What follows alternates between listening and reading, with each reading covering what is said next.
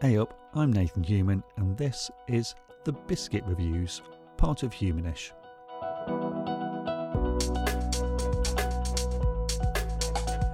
And whoa, wait up, what's going on? Yes, this one is a double episode, starting with Elizabeth is Missing, a novel by Emma Healy, followed by a look at Cardinal, the hit Canadian TV show. If you want to skip straight ahead to that one, but of course you don't, then go to 7 minutes and 20 seconds. Although on the surface this novel and TV show are completely different, there is an interesting connection between a case from the past, a debilitating mental condition, and maybe a link to one of my current favourite British TV shows. The blurb to Elizabeth is Missing hints at 2 mysteries to be solved, but by the end I had a third to ponder. How had Emma Healy managed to draw together 2 stories 70 years apart, whilst elegantly colouring in with different genres? And all led by a protagonist suffering from dementia. Enjoying a book you're pretty sure you're going to like is all well and good, but there is a special kind of thrill when your wariness on page 1 has been gently painted over with vivid swirls of, oh my, this is great, by the final page. Elizabeth is Missing had me intrigued with the setup of Maud, an elderly lady suffering from dementia who is convinced something has happened to her friend Elizabeth. But I also worried, it might be hard work. One of those worthy books that my focus couldn't cope with, and perhaps one I should acknowledge as good, rather than one I would find enjoyable. I really needn't have worried. To begin with, everything unfolds quite quickly into what seems like a neat little mystery with a twist. Maud is desperate to find her missing friend Elizabeth, despite her memory being impaired by dementia. But then, without a chapter change or a title as a warning, we're swept into the past and another mystery. Someone else goes missing. In the rubble of the Second World War, Maud's sister Suki disappears. Are the 2 events related? Does Maud know what's happened to each woman and has just forgotten? The first-person narrative pinches you into Maud's present tense thoughts and actions, and the permanence of her now is way more unsettling than I was expecting.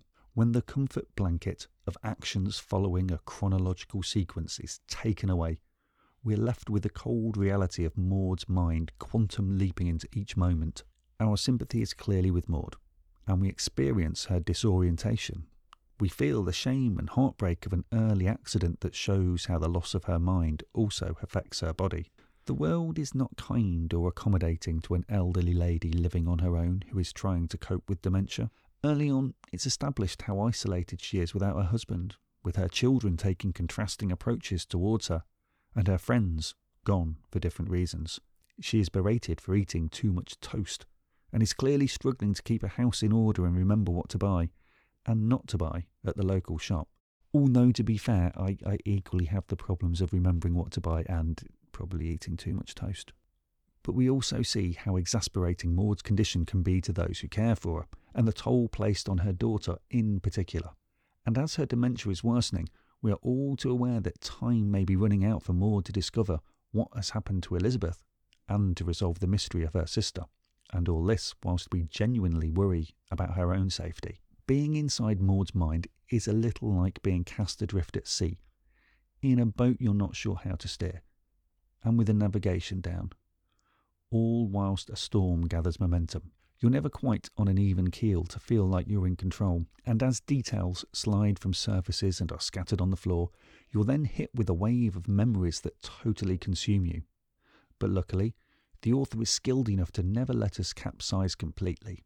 I have to admit, at one point, I even had to put the book down and go for a walk and do something else as it was just too frustrating. Maud writes post-it notes to herself as reminders.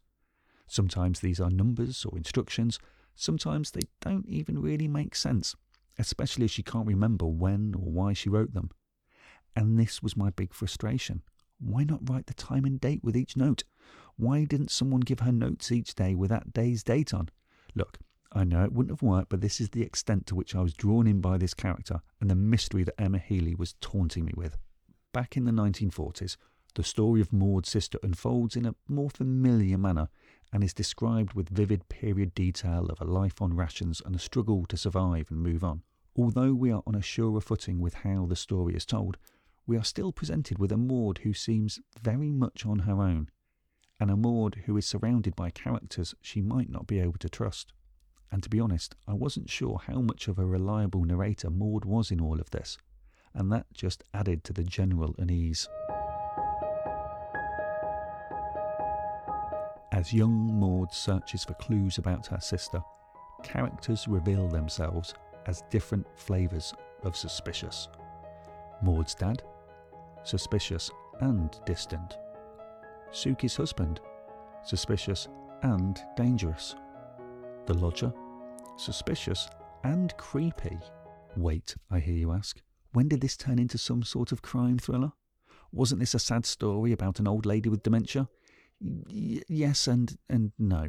Look, just allow yourself to get drawn in, and essentially you're getting several genre stories for the price of one here. There's definite elements of a psychological drama threaded through the main two mysteries, and then there's the addition of the flashbacks, which almost gives it a cold case flavour. At times, I was curling myself into my chair with tension as the child Maud takes bigger risks in the search for her sister in the past, and older Maud mirrors her desperate search in the present for Elizabeth. There is a sequence in a department store that used all the trademarks of a horror, with quick reveals and short sentences to put me through the ringer, as if a character were fleeing a monster, rather than simply trying to find the exit. In fact, trying to escape is one of the recurring themes of the novel, along with memories and the past being buried, but perhaps always waiting to be dug up. If you dig into this superb novel, you will be rewarded with a bountiful harvest. Elizabeth is Missing is a gorgeous beast of a story that spills treats from each and every page. I have to give this a double biscuit award of a Garibaldi and a Border Classic selection, as it provided something different to chew on, whilst also giving me a delicious quality and variety to savour.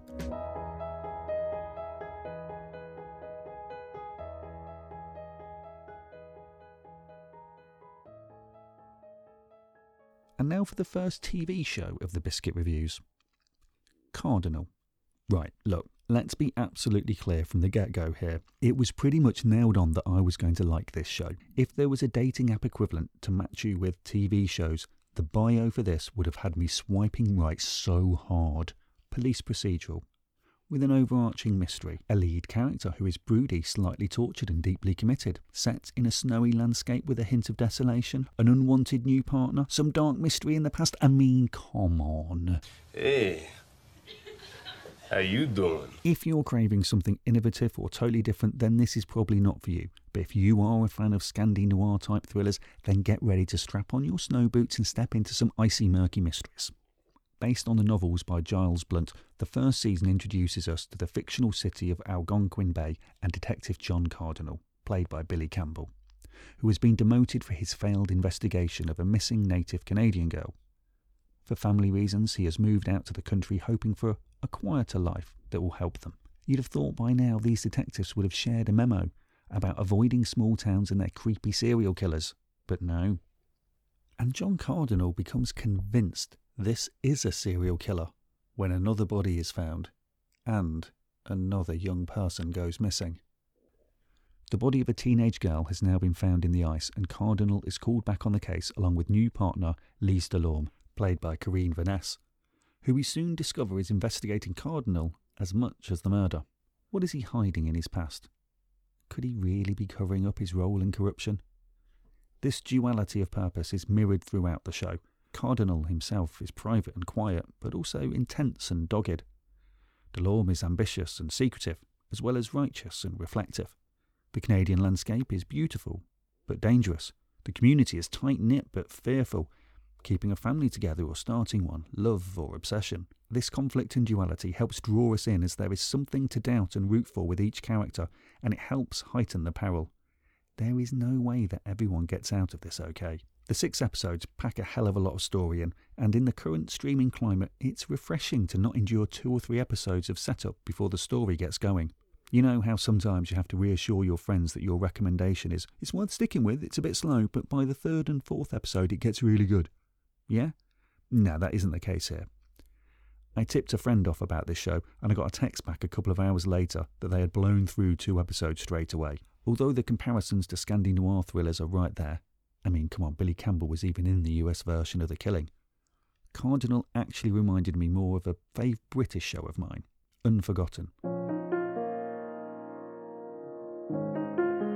And I don't just mean the similarity in their gorgeous, haunting theme songs.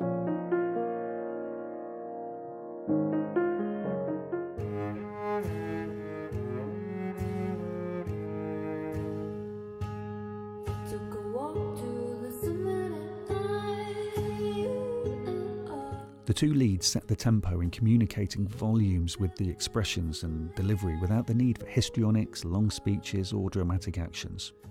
You're rewarded for fully engaging instead of maybe half watching whilst you check your social media, as discreet glances and barely concealed expressions key us in on emotions and thoughts.